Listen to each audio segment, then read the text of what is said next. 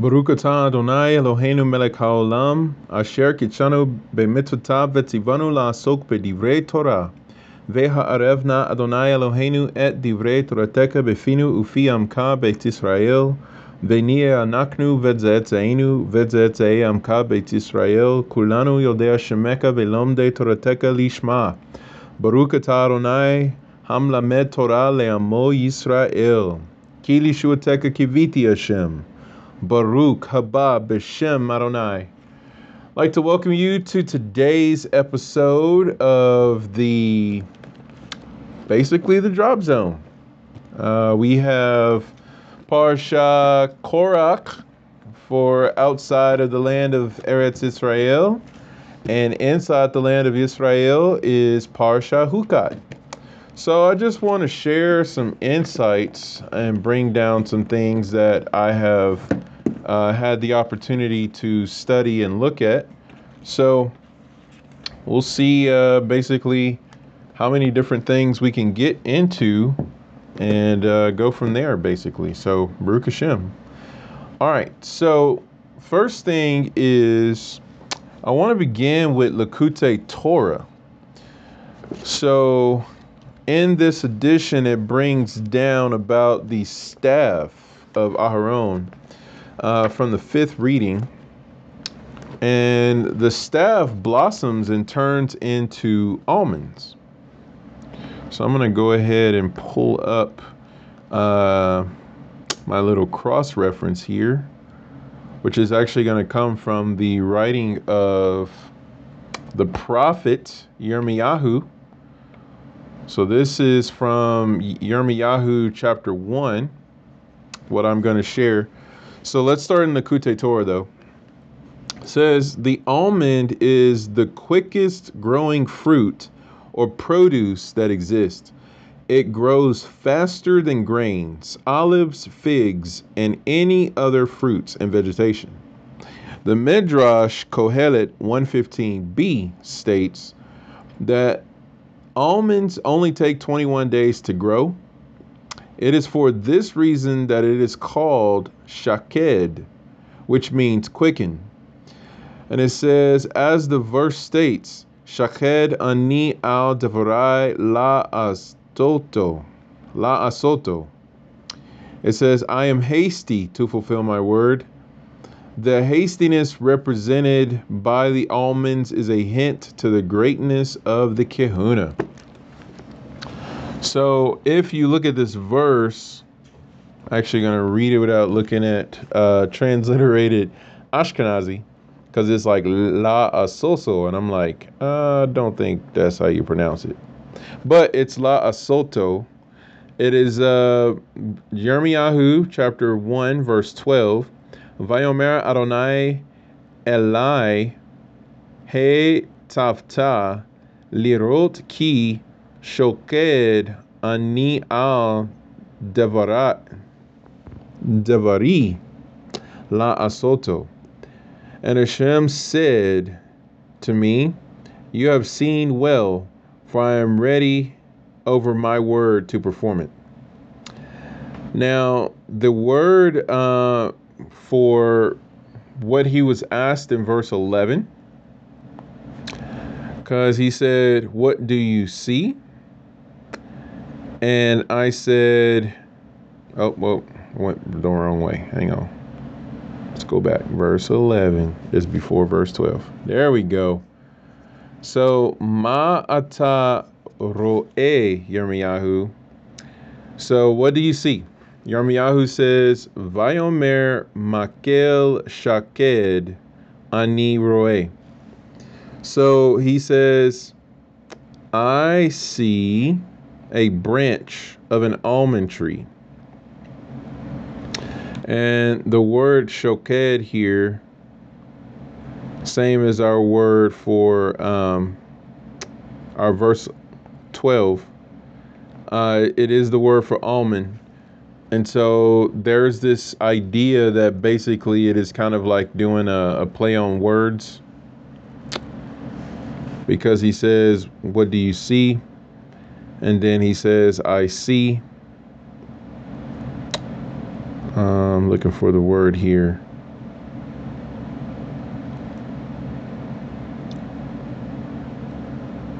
should be the shoked. Yeah, there it is. So the same word for almond is also the same word for watch, which is shakad, as opposed to shaked, which is in Ezra 8:29. So yeah, so it's a pun. So when he says I see an almond tree, it's like I'm watching what I see, which is the almond. So I thought that was really neat as far as the fact that the almond has to do with watching and seeing. And so I want to go to the Gutnick Chumash for a second because Kola Shlita, which is Shira from our Lapid Legion, Shira Bat Shoshana, that is, she was bringing down why does it say in verse 21 of our chapter 17, which, by the way, if you look up Bamidbar chapter 17 in English, like I'm going to Bible Hub and I'm going to go to number 17. Number 17, according to the English Bible, only has 12 verses. So I just want to point that out in case there's any confusion. This goes to show even more so how if you don't have a Humash or a Tanakh, it's kind of confusing. So if you're looking at an English Bible, the verses are 1 through 12. And where it talks about blossoming almonds is verse 8. And then the verse that we're talking about being verse 21 corresponds to verse 6. Moshe spoke to the Israelites, and each of their leaders gave them a staff, one for each of the leaders of their tribes, 12 staffs in all. So there was this whole question that was brought down. Why does it say a staff? A staff. Because it says that he gave him a staff for each chieftain. And then it goes, to read the whole verse, it says, all their chieftains gave him a staff. For each chieftain, according to their father's house, a total of 12 staffs. And Aharon's staff was amidst their staff. So anyway, it's kind of like, okay, what's going on with that? So the Gutnick Chumash brings down the sign of the staffs was intended to prove 2 points. That the priesthood belonged exclusively to the tribe of Levi. So when you look at this verse, let me go over here. Where am I going to go? Go back to, there we go, our reading. Okay, so spoke to them, give him a staff for each chieftain according to their fathers' houses. I'm going to read in Baal HaTurim. Here it is. Baal HaTurim does it better in the translation. It says, give him a staff for each leader, a staff for each leader. So if you go to the Hebrew, Yitnu, from the word Natan, Elav, Mate lenasi echad, Mate lenasi echad. Staff from each leader, a staff from each leader. So what is going on there? So not finding any commentaries that really get into this. But I want to read this and see if this breaks it down. Because it says to prove a point, point A, it was necessary to take staffs from all the other tribes, not merely to take one staff from Aharon and another from the rest of the Levites. So when it says a staff, it's like we're going to take a staff from Aharon, and then we're going to take a staff from the other tribes. Because, it's like we just said here, not merely take one staff from Aharon and another from the rest of the Levites. So it's like, let's take specifically from the tribe of Levi a staff that is Aharon's staff. not a staff that goes with another member of the tribe of Levi. So being very specific. So that's one thing. The next point, it says point B, it would not help to take two staffs, one for each, or one for Aharon and one for the rest of the Levites, for this would not add any additional clarification. So we're talking about amongst the tribe of Levi itself, and then we're talking amongst all of Israel together. So the use of the double language is like, well, the priesthood exclusively belongs to Levi, and it exclusively belongs to Aharon. So like it's kind of tiered. But to keep going, it says that let's go here. It says if both staffs blossom, because if they took one for Aharon and one staff to represent the rest of the Levites, it says it would not indicate a choice of Aharon over the rest of the Levites, because if they would have just brought two staffs, one for Aharon and one for the Levites, both staffs would have blossomed. So it's just kind of like, okay, well, that's not going to help anything, because again, we're looking to prove the chosen of Hashem to be the Cohen. This whole parasha is about who is the Cohen. You know, you can only have one. Korach was after that position. So, continuing on, it says, perhaps it would be a sign of Aharon's spiritual qualities independent of his tribal affliction or affiliation. It says thus, the only option was to take one staff for the entire tribe of Levi and to write Aharon's name on it, which would indicate God's choice of the tribe of Levi in general and Aharon in particular. This also explains why the Torah does not record the names of all the tribal leaders that were inscribed on the staffs, in contrast to the many other instances where the tribal leaders are mentioned along their names. Bamidbar 1:5, Bamidbar 2:3, Bamidbar 34:18. For here, the Torah's intention is to prove the superiority of the tribe of Levi and hence, by default, the relative deficiency of the other tribes. Thus, to mention the other tribal leaders by name would be derogatory, since it would stress what they are lacking. Cross-reference Rashi to Bereshit 3:7.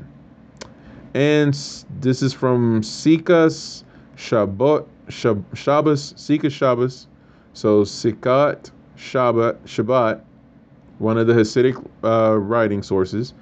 Parsha Korach 57:44. Goes on to say, as for the fact that the blossoming of the stick did not prove conclusively that there could not be a second high priest from the tribe of Levi, this was unnecessary, for it had already been proven by the miracle of the fire pans back in chapter 16 verse 16, which demonstrated graphically that we only have one Cohen Hagadol. See Rashi to 16:6. So I actually want to go ahead and look at the Rashis on those passages. So give me a second here. Let's go to the 3:17 first. Yeah, Rashi on Bereshit 3:7. Okay, so Rashi 3:7. Rashi brings down, talking about fig leaves and all that.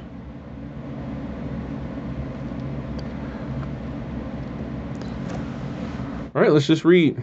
Talking about the eyes of them being opened after the sin.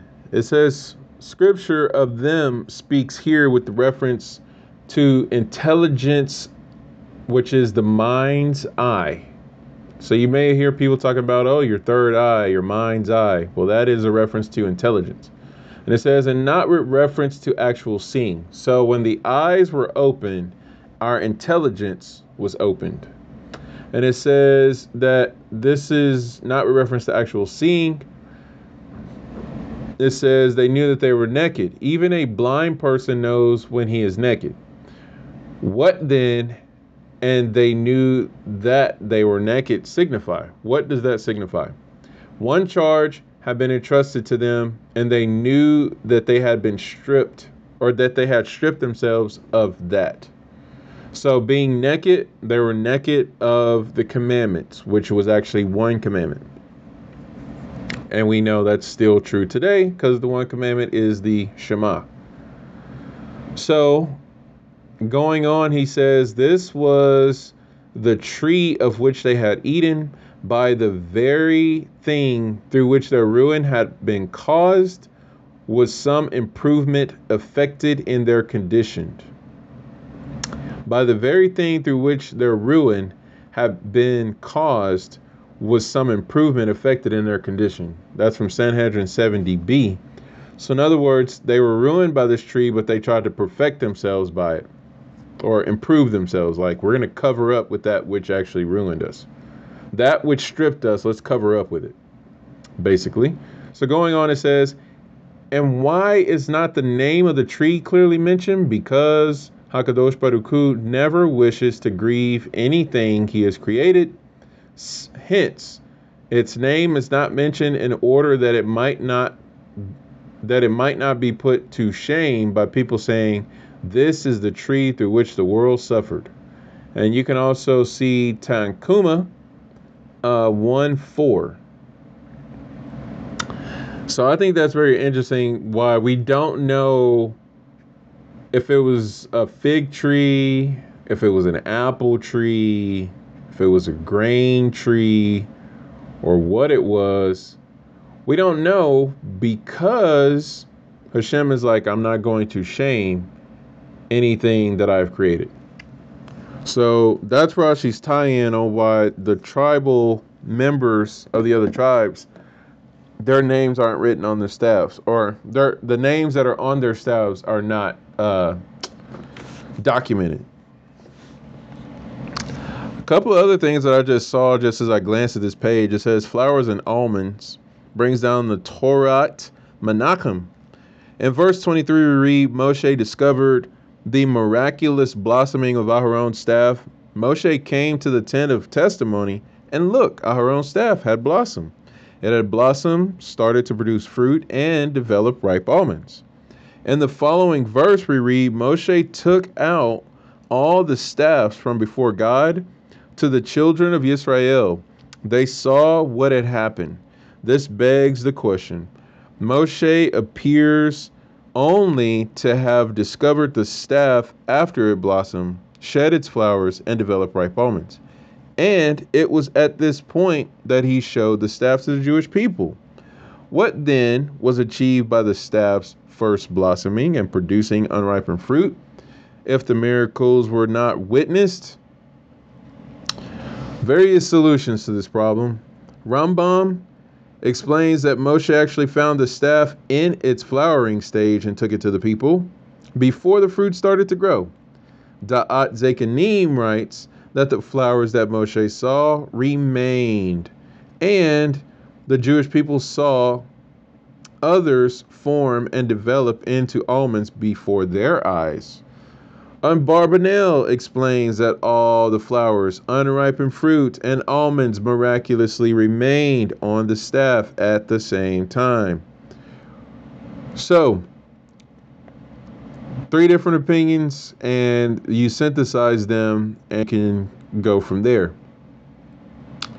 So, there's a lot here about when did the fruit develop and things like that, but I'm actually gonna take this picture for Kola so she can see what it's all about in the Gutnik. Baruch Hashem. Make sure I got a good picture, because sometimes you take pictures and it's just like, what was that? Baruch Hashem. Okay, so that's that. That's the Gutnik Humash. Rabbi Monk. I'm going to give me a monkey drop in here. Rabbi Monk brings down some beautiful things. Verse 17. Take from them one staff for each father's house. Mate, mate.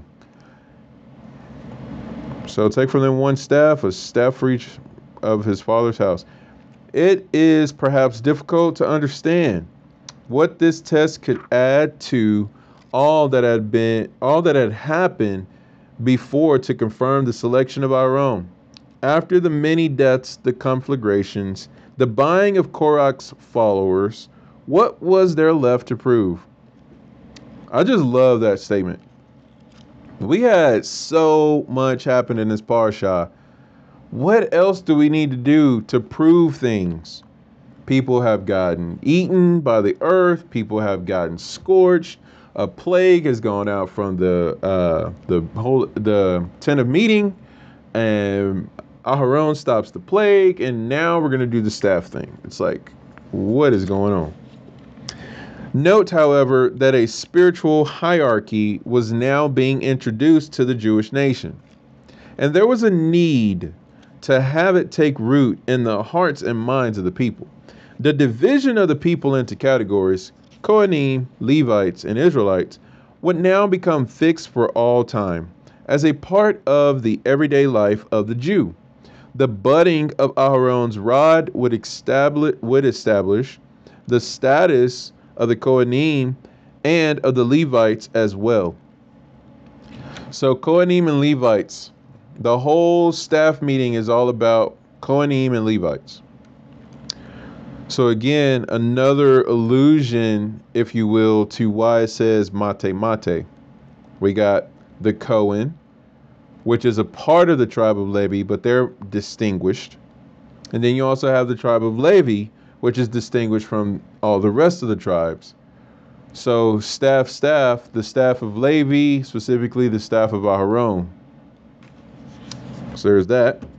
Then it goes on to say, the budding of Aharon's staff would establish the status of the Kohanim and the Levites as well, since he was a member of both groups. This double selection, aroused much jealousy, for it seemed to be an exceptional privilege to be able to fulfill all the priestly functions and the Levitical service as well. That is why this demonstration was of such importance. The privilege conferred upon the Kohanim and the Levites was accompanied by the obligation to teach and bless the people. There were also serious economic restrictions. They had to renounce all material possession in Israel. So here's the thing, the Kohanim and the Levites, it's like, okay, so you're going to get this position, but you're going to have to renounce all material possession in Israel and become consecrated to Hashem. So, I mean, sometimes we get mad at leadership or whatever because we're like, oh, well, they get to do this or they get to do that, which, by the way, is our own Yetzer Hara. So if we're getting mad about that, you know, that's kind of a Musar thing we have to work out. But as we can see here, that there's a prototype that, okay, so they're going to gain this status, but what are they going to give up? What are they going to have to sacrifice? You know, and that's always something to take into account, because this tribe was the one that was in charge of the teaching and connecting everybody to Hashem. When people needed to get married, who's going to be the officiator? When people needed to get buried, who's going to do the service? You know, and, you know, who's going to run the temple service? Who's going to sing the songs? You know, these 24/7 roles that need to get filled. They can't have a normal job and work the land and do that kind of stuff like the rest of the tribes. So everybody basically has their part. So it says they could not draw their livelihood from agriculture or commerce, but had to settle in the cities assigned to them. They were obliged to draw their sustenance from the 24 kinds of tributes and offerings that the Israelites were obliged to provide. So I just love talking about that because, you know, one of the things with Korach is he was material driven and he was acting like he wasn't and basically saying we need to do away with the priesthood and how it currently works. So from the Jewish Wisdom in the Numbers, page 218, it says the Mishnah associates Kehuna, priesthood, with 24. It's interesting to note that Ko, which is 25, is the first half of the word Kehuna. So we're looking at the fact that there's 24 associated with something that is 25. Going on, it says that the number of matnot kehuna, the priestly gifts, is 24. The Mizbeach, which is the altar, one of the components of the main chamber of the Mishkan sanctuary, exemplified the crown and symbol of the Kehuna. The sacrificial offerings brought in the dedication of the Mishkan, which was a total of 24 bulls for the peace offerings, were placed on the Mizbeach. The measurements of the altar of incense were 1 cubit by 1 cubit, which is 6 handbreadths by 6 handbreadths. If one were to encircle the perimeter of the Mizbeach with a thread to symbolize grasping its essence, the measurement would be 24 handbreadths. So it says, furthermore, there were 24 rings to the north of the Mizbeach employed in the slaughter of the sacrificial animals, and 8 pillars, each with 3 hooks, 8 times 3 is 24, used to hang and fillet slaughtered animals. Okay, so we got a crucifixion moment here. We have pillars with hooks. Here's another reason why we can't just go straight to the fact that Messiah was crucified on a cross. Most times people say it was a cross, but if you really think about it, it literally just says a tree. So it was a pillar or beam of some sort. But I just want to point out that if it's going to match what's being done in the temple, and it did, because he was being slaughtered as they were slaughtering the Pesach animals, speaking of Messiah, they were being hung on pillars that had 3 hooks in them. So, yeah. Mishnah Midot 3:5. So that was Rabbi Monk with some Jewish wisdom of the numbers thrown in there. Baal HaTurim.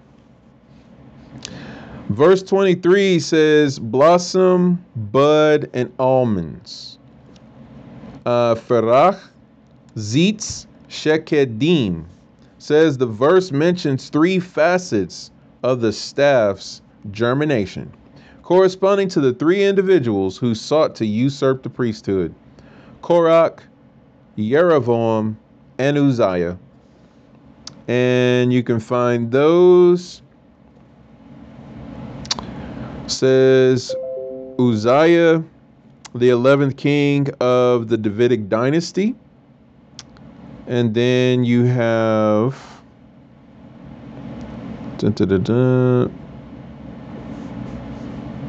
Second Chronicles 26:16. And Jeroboam, where is he at? We have 1 Kings 13:1. Says he was the son of Nebat, the first of the 10 tribes, first king of the 10 tribes that seceded from the kingdom of the Davidic dynasty. He also tried to usurp the priesthood. So there's that. This was the golden calf maker, by the way. And as the Midrash says, brought down, he was upset that he couldn't sit in the temple like Rehoboam could, because Rehoboam was a king of Judah. Also, Shekedim, almonds, has the gematria of 454, which is the same as Chazmonim. It says, I was looking at some footnotes, but I'm gonna go back up. It says this is an allusion to the Hasmoneans, who were the seed of Aharon and in whose hand the priesthood endured. So it's a foresight to the Hanukkah account. Also, it says Moshe brought out all the staffs. The word hamatot, the staffs, is spelled defectively here without a vav. And it says, for they were as dry when Moshe took them out as they were when he put them in. Footnote says, that is, when Moshe laid the staffs before Hashem, verse 22, hamatot is spelled defectively. Likewise, when Moshe brought out the staffs, verse 24, the word is still spelled without a vav. Thus, when he brought them out, they were exactly as they had been when he laid them aside. They were dry. To which I bring up from the Kehert overview from Parsha Matot, it says, what does it say?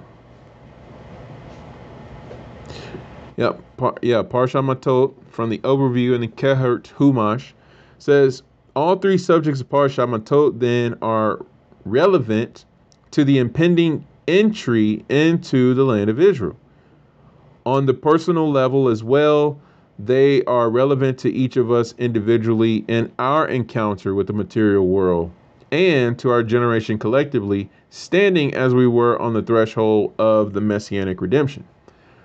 This explains how the name of the Parsha Matot can be justifiably used as the name for the entire Parsha. The word itself means tribes. So when it says Moshe took out the staffs, it could actually be said Moshe took out the tribes. So that's interesting. Because it says two words are used in the Torah for tribe. The other one is Shevet. Interesting. Both synonyms for tribe also are synonyms for tree branch. So Matot and Shevet also means tribe. Matot and Shevet also means branch. So it says, just as branches stem from a tree trunk, a tribe is a branch or division of the people rooted in its common ancestor, Yaakov. The difference between the two synonyms is that while Shevet refers to a soft, pliable twig, Mate, the singular of Matot, refers to a hard stick. As we just read, it's very, very dry, lifeless. Goes on to say, the Shevet owes its pliability to the fact that it is freshly cut from the tree or even still connected to it. In contrast, the Mate, which has long been severed from the tree, has therefore lost its elasticity. Now, what I love about this is because Aharon's staff, his mate acts like a shevet. So there's this whole reconnected and grafting in process that you can really look at, to where it's like, it's not lifeless, it's not severed, it's literally put back. So that which actually seems cut off and severed is actually full of life and it's vibrant, as if it was a shevet, which is just kind of amazing to think about, with the whole fact of bringing up that our own staff represents life and resurrection. This is how you can really look at how even though we die, we can be brought to life, as Mashiach talks about. So that's that. It says spiritually, Shevet can be considered to refer to the soul before it descended into the body, when it was fully conscious of divinity and its own connection to its source.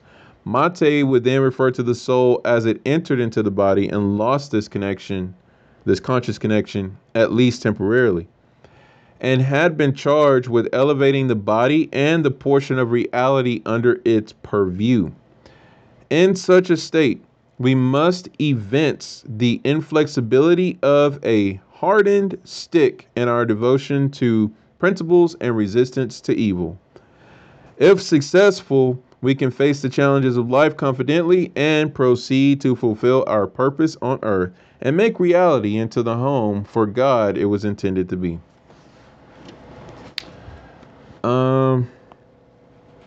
There wasn't. Oh, I really wanted to share this from the Hasidic Masters. So Chabad.org always mashes up like the Rebbe, Rabbi Shalom Dover of Lubavitch, etc., and do a bunch of Hasidic teaching. So I wanted to bring this down because, and well, one more thing on the staff real quick of Aharon. Says the rod of God is Memtet, who has life on one side and death on the other as he changes from a serpent to a rod and from a rod to a serpent. Zohar Volume 1, 262, Bereshit A. I was bringing that up because Moshe's staff and Aharon's staff both exhibited these qualities. Aharon's showdown was in Exodus 7. Moshe's was at the burning bush in Exodus 4. So Moshe's staff and Aharon's staff have kind of this likening.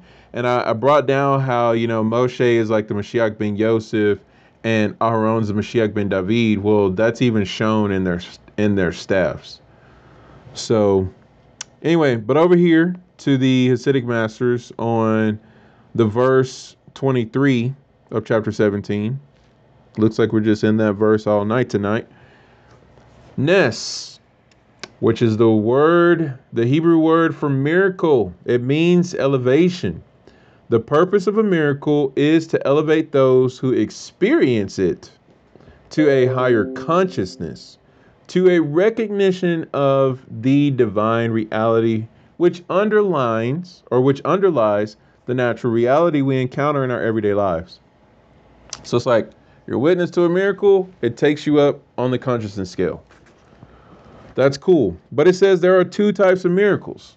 A, miracles which utterly disregard the laws of nature, like Yom Soup stuff, walking on water stuff, manna raining down from the sky, things that happen to us in the wilderness. Water from a rock, staff turning into a serpent, turning back into a staff, and swallowing up other staffs and serpents.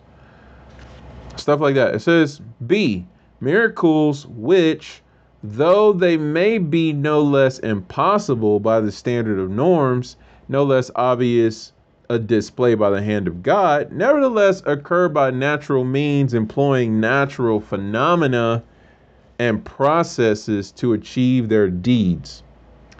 What I love about that is this is the essence of the miracles that Mashiach did.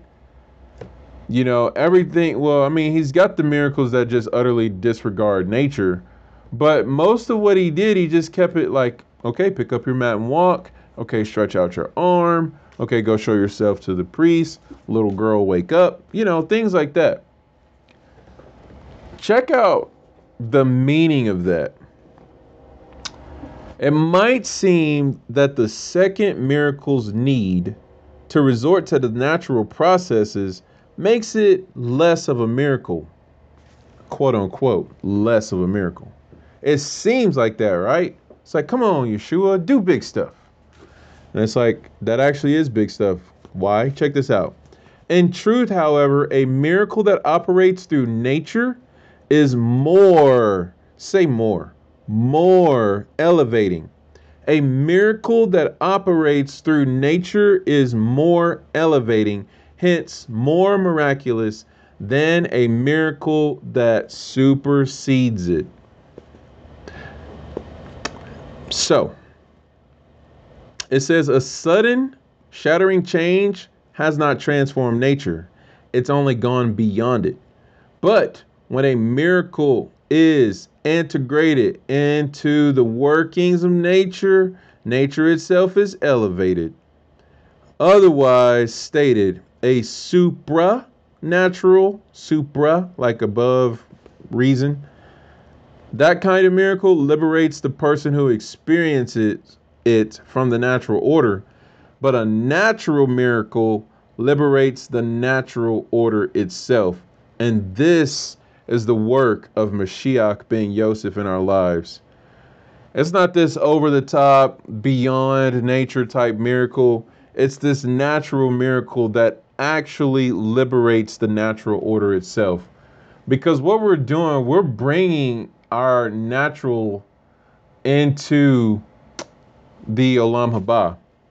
So we're transforming the world on the scale of its actual essence so that the order of life as we know it is actually elevated and lifted. Not this break open everything and just twinkling of an eye switch it over. We actually have to go down into it and permeate it. And this is what I was talking about earlier in the week. And so it says to conclude, the bearing of fruit by a dry stick of wood would surely have sufficed as a divine sign of Aharon's closeness. But God did not simply make almonds appear on Aharon's staff, rather, he stimulated it in the full natural process of budding, blossoming, and flowering, which is the emergence and ripening of the fruit. So, yes, it's a miraculous thing, but it's the natural way. So Hashem speeds up the natural process. Something that takes place in 21 days was done in less than 24 hours. But it went through the natural process. So it was the second type of miracle, the one that actually liberates nature itself. I just love that phrase. Liberates the natural order itself.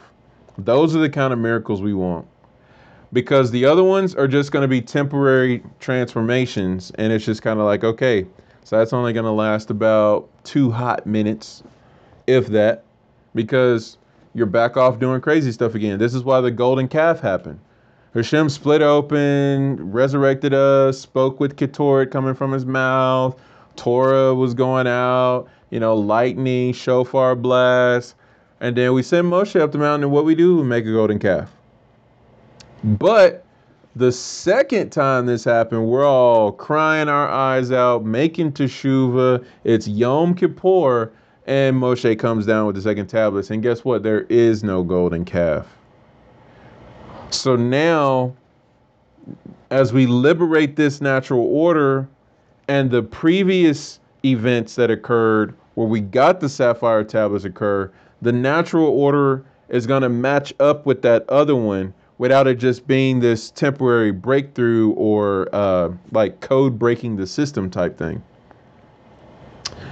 So our own staff defied nature's laws and restrictions, yet it confirmed the phases of growth that the almond naturally undergoes. It transcended nature and did so on nature's own terms. Again, Mashiach working through nature for all of the miracles that he did is just absolutely incredible. Even if you think about the feeding of the 5,000, he literally took bread and fish. He didn't just go, all right, I'm just going to make a bunch of food for everybody. Boom. He's like, no, what do we have? You start with what you have, and we're going to make miracles out of what we have, which to me is mind-boggling. So let's jump over into Torah Wellsprings.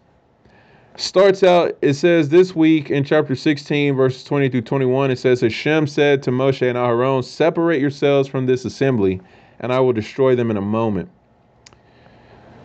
And it says, Moshe and Aharon prayed. As it states in verse 22, Moshe and Aharon fell on their faces and said, God, who knows all the thoughts of mankind, if one person sins, will you become angry with the entire public? Rashi explains, Hashem, don't act in the ways of human beings. When people rebel against a king, the king can't know who they are, so he will punish everybody. But you know man's thoughts, and you know who sinned. Hashem replied, you said, well, I will reveal who sinned and who did not sin. So there's a whole lot of stuff to say, but it gets basically into saying this is the source for Taknun, which is in the Tefillah. So if you notice after our Amidah Shmoni Esrei, there's a prayer called Taknun, the supplication prayers. And I'm just going to go to that and kind of break that down because the source of this prayer comes from the events of Parsha Korach. And so quintessential for repentance and renewal and things like that says on most weekdays, Mincha continues with Taknun, whether or not a minion is present. That's key. There's a lot of prayers you can't say if you're not in a minion. But this one is like regardless of if you have a minion. We are going to do it.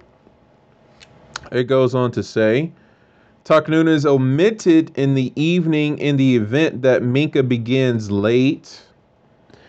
And it also says on most fast days and from Rosh Hashanah to Yom Kippur, you put in Avinu Malkeinu before this. And it goes on to say, there are also days in which Taknun is omitted. There could be like some kind of celebration, bar bat mitzvah, brit milah, any kind of special celebratory Yom Tov. So those things. Also, it goes to say, if you have the men's Art Scroll Siddur, you can see page 125, and it breaks out a list of those days. And it says, on those days, the Chazan goes directly to the full Kaddish. And individuals, if you're not praying in a minyan, you just go straight to the Aleinu. So the Taknun prayer where you put down your head, and it says it is recited with the head resting on the left arm, preferably while seated. Elsewhere, it is recited with the head erect. Okay, so this is a good time too if you want to do the Tim Tebow style kneeling prayer, or if you want to, prostrate yourself on your face. But again, we don't do that on marble floors, so we're not prostrating on strange stone. But anyway, I thought that was a neat thing, and this is actually connected to a beautiful story that actually is kind of tragic, but the beauty of it being the kavanah that the Taknun prayer calls for. And I mentioned on an Aliyah day when I got to guest host for Parsha Korach in 5780 this year, according to this podcast anyway, that, we in the world have to be like Moshe's and Aharon's, like falling on our faces and interceding for people who are trying to kill us, people who hate us, people who are disgruntled with us, and just knowing that's the essence of the Taknun prayer. It's like this whole like, I am dust, Hashem, I am nothing. I will be silent before my slaughterers. Those who revile me, I will not revile them back. Like what Mashiach modeled for us. So it says Bava Metzia 59 tells a story. It says this is a specific type of oven made from clay, or made from earthenware and clay. It's called a tanner. And it says which Rebbe Eliezer and the Chachmim debated whether it could become tamei or not. Rebbe Eliezer was insistent that it couldn't become tamei because it was made from clay. The Chachmim disagreed.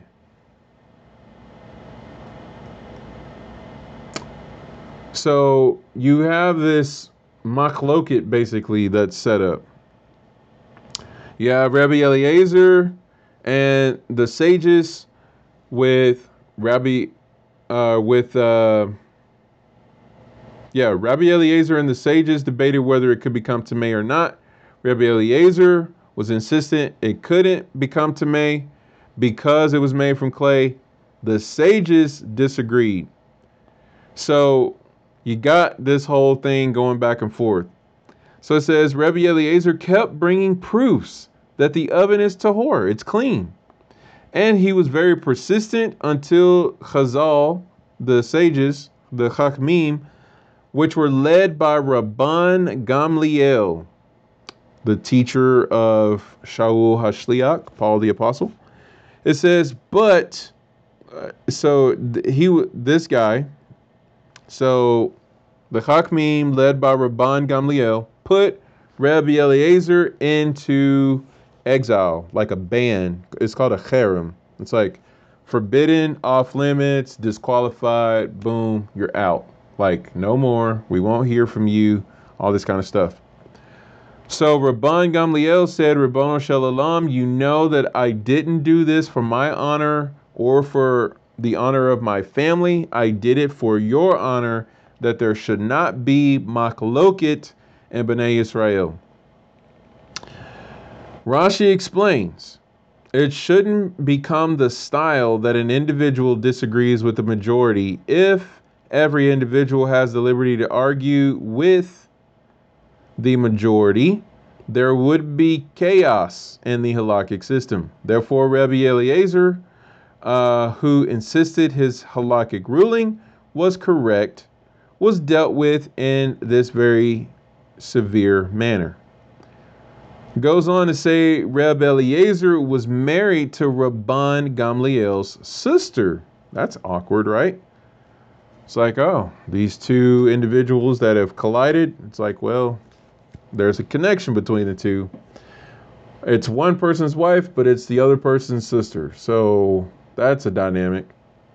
It says, ever since Rabban Gamliel placed Reb Eliezer in a cherem, Slika, it says, she made sure that Reb Eliezer never said the Taknun. She feared that her husband's prayers, praying while falling on his face, would be very powerful and it would harm her brother, Rabban Gamliel. Once she miscalculated. She thought it was Rosh Chodesh, but really Rosh Chodesh would be a day later. She was sure her husband wouldn't be saying Taknun because she thought it's Rosh Chodesh. So she didn't think it was necessary to stop him from saying Taknun. According to another opinion stated in the Gemara, she went to bring bread to a pauper, and therefore she wasn't present when Reb Eliezer said Taknun. Either way you slice it, pun intended, she was not there when he said Taknun. When at last she came to the room where her husband was davening, she saw her husband saying Taknun. She said, you can get up. My brother just died. Indeed, soon afterward, a shofar was blown, which, by the way, shofars are blown when a great tzaddik of the city dies. This is why Mashiach gave out a loud voice before his death. He was his own shofar. Because what is shofar? The voice of Hashem. Going on to say, it was blown in Rabban Gamliel's home announcing the Levaya. Says Reb Eliezer asked his wife how she knew Rabban Gamliel was niftar.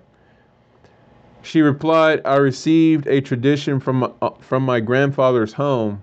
All gates are closed except before someone who was insulted. So yeah, lots of stuff that goes on into that. But saying Taknun with a lot of intent and emotion and things like that, this is the time to get emotional in your prayer during the Taknun.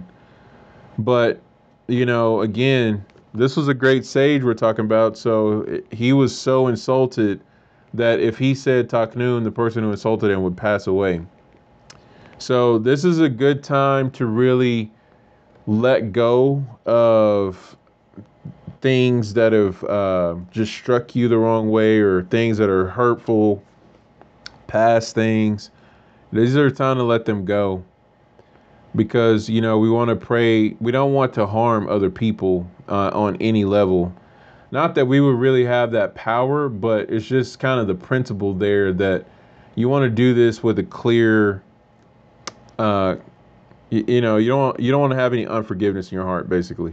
Because number one, we need to realize we need to be asking for forgiveness for Hashem for all of our errors. So Taknun really shouldn't be about a vendetta. Oh, I was hurt. Oh, I was da-da-da-da. Okay, yeah, that's a time to really deal with that. But even more so, let us deal with the fact that we've offended Hakadosh Baruch Hu. So that's what the Tachanun's about. So I try to push myself in that regard of saying, hey, you know, my, getting carried away in things and what errors that I have for today, iron the wrinkles out of me, draw me closer to you, Hashem. Why do I slack in different areas? Why am I not doing more? What can I do to grow and mature? That's what the Taknun prayer is for. And it comes from Parshat Korach when Moshe and Aharon are on their faces before people who are like, you guys are MSU and y'all need to move out of the way. We can do better than you. A neat little note, it says Reb Moshe Feinstein, may his memory be blessed, from the Igrot Moshe Orach HaChaim, volume 2, 25, discusses whether non-Jews have a mitzvah of tefillah. He writes, when they have a need, like someone is ill or when they need parnasah, I think they are obligated to pray.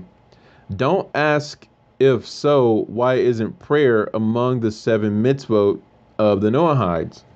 It is because emunah means to believe that only Hashem gives parnasah, heals the ill, etc. So by the way, Noahides is not really a thing, but just for text's sake, that's why I read that. Basically, it's saying that non-Jews don't have a mitzvah to pray, but they are called to pray when they have a need, which totally explains, past life history of, everything's good, and then I'm not praying, I'm not talking to Hashem, and then everything's bad, and like, oh, I'm praying, I'm talking to Hashem. It's like, wow, you're literally living like a non-Jew. A Jew prays constantly, which just goes to show when Shaul says pray without ceasing, it's just kind of like, oh, that's where he got that from. I get it. He's speaking to Jews. He's not speaking to non-Jews. All right. So Thessalonica officially are not outside the covenant. They are covenant people. People who had prayers that they were obligated to pray, not just pray when they're in need like a non-Jew. It says when one doesn't turn to Hashem with bitachon, confidence, and prayer, this means he doesn't believe in Hashem and that he believes in other matters. Even the non-Jews are obligated to believe in Hashem. Therefore, they obviously must also turn to him for parnasah, refuah, which is healing, and for all their other needs. What I thought was neat too is it says that Rabbeinu Ben Chaya elaborates, when one falls on his face, closes his mouth and eyes, or his eyes and mouth, this demonstrates that he isn't able to see what can help him or to view the matters that will harm him. He doesn't know how to take care of any of his needs. He can't help himself unless HaKadosh Baruch Hu agrees to it. It is like his senses are annulled, tied, his eyes and mouth are closed. He can't see or speak unless it's Hashem's will. For this reason, we pray with our feet placed together as though they are tied up. This shows that a person can't go out and take care of his needs on his own. The non-Jews do this as well because they put their hands together when they pray. They don't know why they pray that way. But the reason is to show that they don't have any strength. It is like their hands are tied and they are giving themselves over to the one there to help them, to receive one's needs and to be protected from harm.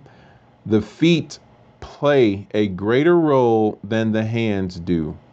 Therefore, we put our feet together and not our hands. So, if you really think about it, if you really look at the Jews and the non-Jews, if you kind of fuse the prayer aspect together, you have the hands and feet bound up. This is why Mashiach was bound hands and feet. Salvation is not just for Jews, it's for the whole entire world. And the whole entire world has to go from not just our hands and not just other things in the world, but only Hashem. So, I thought that was neat about the hands versus the feet. Another thing here, they talk a lot about Parnasah and the Taknun. So Taknun is it increases the mazel of your Parnasah, which is your sustenance and livelihood. So there's a lot about that. But Kiddushin 82 states, Reb Shimon ben Elazar said, "Did you ever see animals or birds with professions? Yet they have Parnasah without distress." So you know what? That made me think about Matthew 6. And I was like, so here's another, there's nothing new in the New Testament. Do not worry, Mashiach says, Matthew 6:25. Therefore I tell you, do not worry about your life, what you will eat or drink, or about your body, what you will wear. Is not life more than food and the body more than clothes? Verse 26. Now, Kedushin 82 just said, did you ever see animals or birds with professions, yet they have Parnasah provision without distress? Matthew 5:26 says, look at the birds of the air. They do not sow or reap or gather into barns, which, by the way, means work. They don't have that profession. It says, yet your heavenly Father feeds them, which says they have Parnasah without distress from the hand of Hashem. He says, are you not much more valuable than they? Who of you, by worrying, can add a single hour to his life? I loved that. By the way, the month of Tishrei and the month of Nisan are months where Taknun is omitted. Because these months are not months that we're called to be out in the field and trying to really, be hard at work. It says, Rava told his students that on these days, the only way to get Parnasah is to work. Literally. But the rest of the year, they can earn their Parnasah by saying Taknun. So, let's go back, because the way I said that is not matching this. Okay, so I'm going to read the whole thing. I'm going to read this whole blurb here, and that'll help clear this up. So rewind. According to our discussion, we can explain that Rava was telling them Parnasah comes from Taknun. And it says, in the months of Tishrei and Nisan, we don't say Taknun. Rava told his students that on these days, the only way to get Parnasah is to work. Okay, so Tishrei and Nisan, work. Like literally, work hard, go do your fields, da-da-da-da, go out and make a living, that kind of stuff. The rest of the year, they earn their Parnasah via saying Taknun. So, there you go. So, just the whole drop on Taknun and all that. I was trying to see if there was anything else that I was thinking of. But yeah, we don't say Taknun during those 2 months. And we spend extra time really physically exerting ourselves. So I want to finish up here with some Shonuf Pincus on Parsha Hukat, because this is just one of those things where I'm just kind of like, wow, man. So first of all, there's a connection between the red heifer and the golden calf. The red heifer is likened to the mother who's cleaning up after the son. And it says that you can find this. Where are we going to say? Rashi comments in the name of Rabbi Moshe Hadarshan on Bamidbar 1922. It says, it is analogous to the son of a maidservant who soiled the palace of a king. They said, let his mother come and wipe away the excrement. Similarly, let the para, the red heifer, come and atone for the egel, which is the golden calf. So, couple of things. It says the para aduma, the red heifer, alludes to the Torah Shebe'al Peh. The Ramban brings down, he teaches us that the para aduma alludes to the Torah Shebe'al Peh, the oral Torah, which is aduma, which is red, because it reflects the midah of din, like justice, judgment, like yitzhak. It says, hence, this passage opens with the words, this is the chukah of the Torah. Now the term chukah, meaning statute, is related to the word Hakuka, meaning etched. This term is employed in the Pasuk because the Torah Shebe'al Peh is etched from the Torah Sheb Katav. All of its sacred teachings are based on the words of the Torah Sheb Katav, the written Torah. This, in fact, is the source for the comment of Rabbeinu Bakia. According to the tradition, Kabbalah. So when we talk about tradition, we're talking about Kabbalah, which, by the way, is in the letters that Shaul wrote to different congregations. He said, the traditions that I've handed over to you, which is the word Kabbalah. Goes on to say, the Para Adumah alludes to the Torah Shebe'al Peh, the stringent aspect of the Midat Hadin.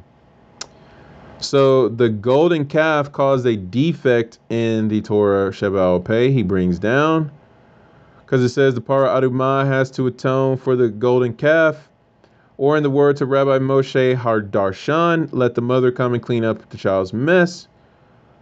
And it says that Shemot 32:1 brings down some wonderfulness. It says, now if Israel had a munah and trusted fully the words of Moshe Rabbeinu, foremost of the Nevi'im, the prophets, they would have understood that he would surely keep his word. He told them explicitly, at the end of 40 days, I will come within the first 6 hours of the day. Upon seeing he didn't arrive when they expected, they should have concluded that they erred in their calculation instead of attributing the problem to Moshe, their leader. Had they adopted this perspective, the golden calf would never have happened. Thus, their inadequate faith in Moshe's words, the words of their teacher, represented an egregious defect in the Torah Shebe'al Peh. So, Torah Shebe'al Peh literally is from the mouth of Moshe. And it says, consequently, the Torah Shebe'al Peh exacted from them the stringency of the Midat Hadin, in keeping with the words, beware of their glowing embers lest you be burnt. So Moshe's promise to them was considered Torah Shebe'al Peh. That's ridiculous. So if you study the Torah at night, this is on page 4. I've been reading starting from page 1 and just went down to page 2. That was 2 pages worth of information. Well, not really, because I skipped a lot of stuff. But it says that we study Torah at night. It says this is a teaching, the Torah, regarding a man who dies in a tent. Anyone who enters the tent and anyone who is in the tent shall be impure for a 7-day period. Zohar Kadosh Vayikra 23b, a person who rises at night to study Torah, the Torah informs him of his iniquities, but not through judgment and punishment, but like a mother who informs her son in gentle ways. A whole lot of stuff here, but it's basically saying that, you know, if we're not keeping a check and tab on our sins, that the strict judgments that are due for those things will come down upon us and be spread out, you know, throughout our life and things like that. So different struggles and difficulties and things we go through are based off of that. But if you study the Torah at night, it actually reveals to you your sins, that you can repent of them, and there's a more gentle aspect of the consequences, if you will. So he sources out now Barakot 5a, where it says if a person sees that afflictions are befalling him, he should scrutinize his deeds, as it says in Acah 3:40, Lamentations 3:40. Let us search and examine our ways and return to Hashem. If he scrutinized and did not find any shortcomings, he should attribute his afflictions to neglect of Torah study. So there's that. Whole drop about neglecting of Torah study, but I want to get down into this final part where he talks about the Yetzer Hara. And it says, Kiddushin 30b. Rab Yitzhak said, a person's Yetzer renews itself against him daily. This implies that on each of the respective 7 days of the week, the Yetzer Hara utilizes one of its forces of impurity, reflecting one of its 7 names. So each of the 7 days of the week is an aspect of the Yetzer Hara. So we just need to know that, believe that, and trust that. And I mentioned again on an Aliyah day that, every day is a do-over. We can't live off of yesterday's glories. We got to be ready to come with it. Brand new. It says, so it is as if there is a new Yetzer Hara every day, causing a person to sin each day with a different midah. Goes on to say that this illuminates for us the words of Reish Lakish expounding on the passage. This is the Torah of a man that dies in his tent. He teaches us that Torah is only retained by someone who sacrifices himself for her sake. Anyone who enters the tent, who is in the tent, shall be impure for a 7-day period. The Torah herself, acting like a mother, reveals to her son all ways which he sinned and defiled himself during the past 7 days, namely the damage caused to the 7 midot due to the influence of the Yetzer Hara and its 7 names. 7 names of the Yetzer Hara correspond to the 7 aspects, correspond to the 7 days. What are the 7? It's called evil, uncircumcised, impure, enemy, obstacle, stone, and hidden one. Each one of those names are looming over each one of the days of the week. So, it says that Torah is retained only by someone who sacrifices themselves on her behalf. The benefit of doing so is a person will not be subjected to the ramifications of the Midat Hadin. Instead, he will be dealt with mercifully because Torah will reveal all his iniquities to him, like a mother who informs her child gently and kindly. So the Parsha Hukat teaches us about how we need to renew ourselves daily and receive purification from the Torah and continue to grow and struggle against our Yetzer Hara. Our Yetzer Hara is like that spurring agent to push us into Torah. So the more we engage in Torah and refrain from neglecting from it, the more we can grow stronger and mitigate all sorts of judgments and everything that comes upon us because of our sins and our shortcomings, which we have a lot of because we're not perfect. We're in our sinful form, but one day we will be resurrected anew. And until that time, we're called to struggle, strain, press towards the high mark of the upward call in Mashiach Yeshua. HaKadosh Baruch Hu, please send Mashiach now. Baruch atah Adonai Eloheinu melech haolam asher natan lanu Torah emet v'chayei olam natav betokenu. Baruch atah Adonai noten haTorah.